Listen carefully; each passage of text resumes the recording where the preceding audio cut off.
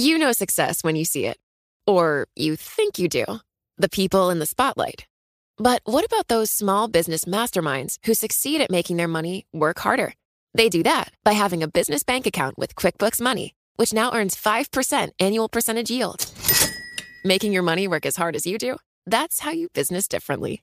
Learn more about QuickBooks Money at quickbooks.com/5APY. Banking services provided by Green Dot Bank. Member FDIC. Only funds and envelopes earn APY. APY can change at any time.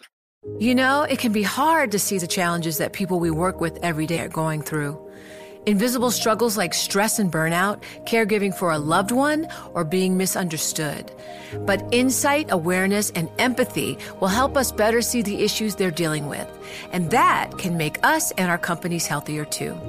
I'm Holly Robinson Peete. Join us on The Visibility Gap, a new podcast presented by Cigna Healthcare. Download it wherever you get your podcasts. The city of Chicago's murder rate is the highest in 20 years, with more homicides than New York City and Los Angeles combined. And now a scathing Justice Department report has concluded that Chicago police have routinely used excessive force in violation of the Fourth Amendment. The report found widespread racial bias, poor training and oversight of police, and a pattern and practice of unnecessary use of deadly force. Chicago Mayor Rahm Emanuel says the city is committed to correcting the problems. The incidents described in this report are sobering to all of us. Police misconduct will not be tolerated anywhere in the city of Chicago, and those who break the rules will be held accountable for their actions. A court-ordered consent decree is not in place, and a looming question is what will happen under the Trump administration. Trump's nominee for Attorney General, Jeff Sessions, criticized consent decrees during his confirmation hearing. Those of us in high public office do need to be cautious about demeaning whole departments and whole groups of people, because within those, most any departments you can find in America, surely most of the people are just wonderful servants, public servants trying to do the right thing. But Attorney General Loretta Lynch said the change in administrations will have no effect on the Justice Department's agreement with Chicago. A transition is coming in Washington, but the departure of one or two people, and yes, the top people at the Department of Justice move on, but this agreement is not dependent on one or two or three people.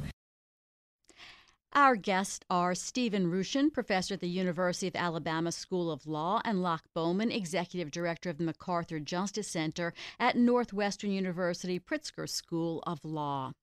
Locke, what stands out in this report of 164 pages? Well, to me, the most significant aspect of it is how damning it is of the process system-wide. It describes an accountability system that is fundamentally broken and a failure of training and oversight at every level that's created an environment where uses of force by police are almost never questioned, typically not investigated, where there's no follow-through, where a code of silence that's prevalent in the department enables misconduct, and where, as a consequence, uses of force are commonplace, and a prevalence of this kind of misconduct in certain neighborhoods and communities on the south and west sides of our city that are also plagued by the upsurge of violence that was mentioned in the lead-on to this. Well, Stephen, does the report make any conclusions about any connection between what the Justice Department has found about the Chicago PD and the upsurge in violence that Chicago has seen over the last few years? So I think drawing conclusions between the uptick in violence and police action is always tricky. I mean, I've, in my previous work, tried to investigate that link, and that's a tricky claim to make. But I think the strongest claim you can say is that whenever a police department is not viewed by their constituents as acting legitimately, as acting to protect the community interest, whenever they're not viewed as just by the people that they're serving, I think there is an argument to be made that can contribute to increased crime and a lack of cooperation between the public and the police department. Locke, the head of Chicago's police union, said he thinks the Justice Department hurried its investigation in order to release the results before Trump takes office. And we've certainly seen a lot of actions by the Justice Department in these final days of the Obama administration. Do you agree? And if so, has that affected the report? No, I don't think that there's anything hurried about the report. A casual perusal of it makes clear that it's a careful and thorough process of investigation that unfolded over the course of about a full year. Numerous in-depth interviews, deep dives into statistical information that was provided to the investigators, a lot of on-site conversation with police leaders in the political and law enforcement communities, and input from ordinary folks around the city. So I think to use the adjective hurried is inappropriate. All of that said, I think that you'd be politically tone deaf not to be aware that fundamental changes are coming at the national level. Stephen, what can we expect to see in an agreement between Chicago and the federal government? These are very serious charges. What is the Justice Department going to want? Yeah, so I think that question relies a lot upon who is in the Justice Department and who's calling the shots whenever the agreement is negotiated.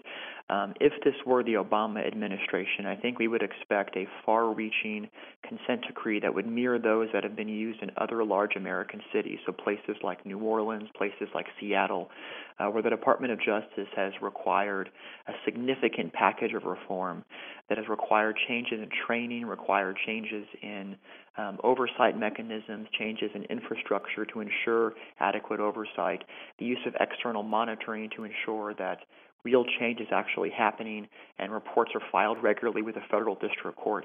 I think that's the kind of package of reforms you would expect to see, costly but also largely effective if we were dealing with the Obama administration. But one reality is that we're not going to be dealing, that the city of Chicago is not going to be dealing with the Obama administration. They're going to be dealing with the incoming Trump administration. And I think the investigative findings here appear to be consistent and thorough and what you would expect to see in any large American city. I think there's no doubt that the city or that the Department of Justice was trying to get this agreement to agree in place in hopes of trying to counteract what may be some political pushback by the Trump administration to really bind Chicago's hand. So I'm not sure we can predict what the agreement, if there is an agreement, will actually look like, and whether or not the incoming administration is going to actually prioritize this agreement going forward. We're talking about a report from the Justice Department, and it says that Chicago police officers have a pattern of using excessive force. That's just one of the many things that it says in 164 pages. We're talking with Stephen Rushin. He's a professor at the University of Alabama School of Law, and Locke Bowman, executive director of the MacArthur Justice Center. Stephen, unlike other cases where the Justice Department has investigated police, in this case, there is no court-ordered consent decree in place. So can a new AG just simply back out of it and not assign people to the case and sort of let it go by the wayside? Yeah, so I think that's a possibility. At this point, there's no definitive obligation for the Department of Justice to force the city of Chicago to agree to any sort of a settlement or consent decree. If you look over the agreement that has been reached, it requires the parties to negotiate a future agreement in good faith. It also says that if the parties cannot reach an agreement, the department, the DOJ has the ability to file a federal lawsuit to seek something called an injunctive remedy. So what that essentially means is that enforcement of any future agreement or any attempt to reach an agreement is going to ultimately be put on the back of the future Trump administration. So I think there's some good political reasons why it may be not advantageous for the incoming Trump administration to try to derail this reform process. But I think, given what's been outlined, I think it's within their capability to do so. Locke, we know the Obama administration has been fairly aggressive about what they want to see in these consent decrees with police departments, independent monitors, a lot of reporting, a lot of agreements as to training and how police departments learn how to use force and interact with citizens. Let's say the Trump administration feels that it needs to enter into an agreement in the wake of this, and Chicago still wants to do it. What would if the Trump administration wanted to do a kind of a lesser agreement that had less teeth to it than what, say, the Obama people do, what might they look at doing as sort of a minimal agreement with Chicago here?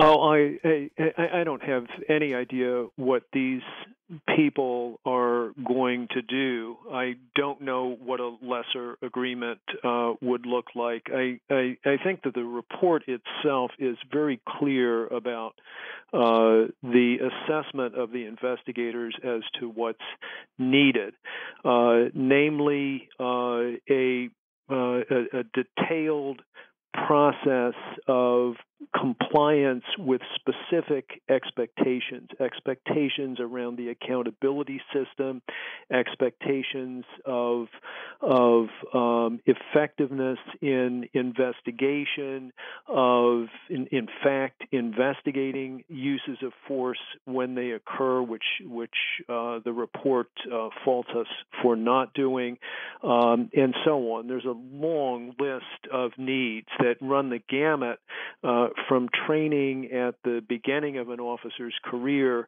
to the way in which discipline is handled on the back end of an incident gone wrong. In addition, the decree insists that a monitoring process is necessary to ensure compliance with these detailed requirements, step by step along the way, in order to keep the focus of administrators and politicians who have imposed expectations as a result of the agreement. If all of that doesn't happen, for those of us who live in Chicago, there's a really big concern that this will just be another instance along the way of findings and concerns and reports that hit the dustbin and don't affect real change. I want to thank you both for being on Bloomberg Law. That's Locke Bowman. He's the executive director of the MacArthur Justice Center at Northwestern University Pritzker School of Law, and Stephen Rushin. He's professor at the University of Alabama School of Law. Do you love Elon Musk? Do you hate Elon Musk? Do you have no idea what to think about Elon Musk? Then we have just the show for you. He's become even more larger than life. Buying Twitter doesn't get us closer to Mars. They are really close to the edge of everything falling apart. Oh, Elon, I volunteer. Put a chip in my brain. Each week on this podcast, we'll break down, analyze, and debate the most important stories on Musk and his empire. It's all one big universe. You just work for Elon Inc. From Bloomberg Business Week, this is Elon Inc. Listen wherever you get your podcasts.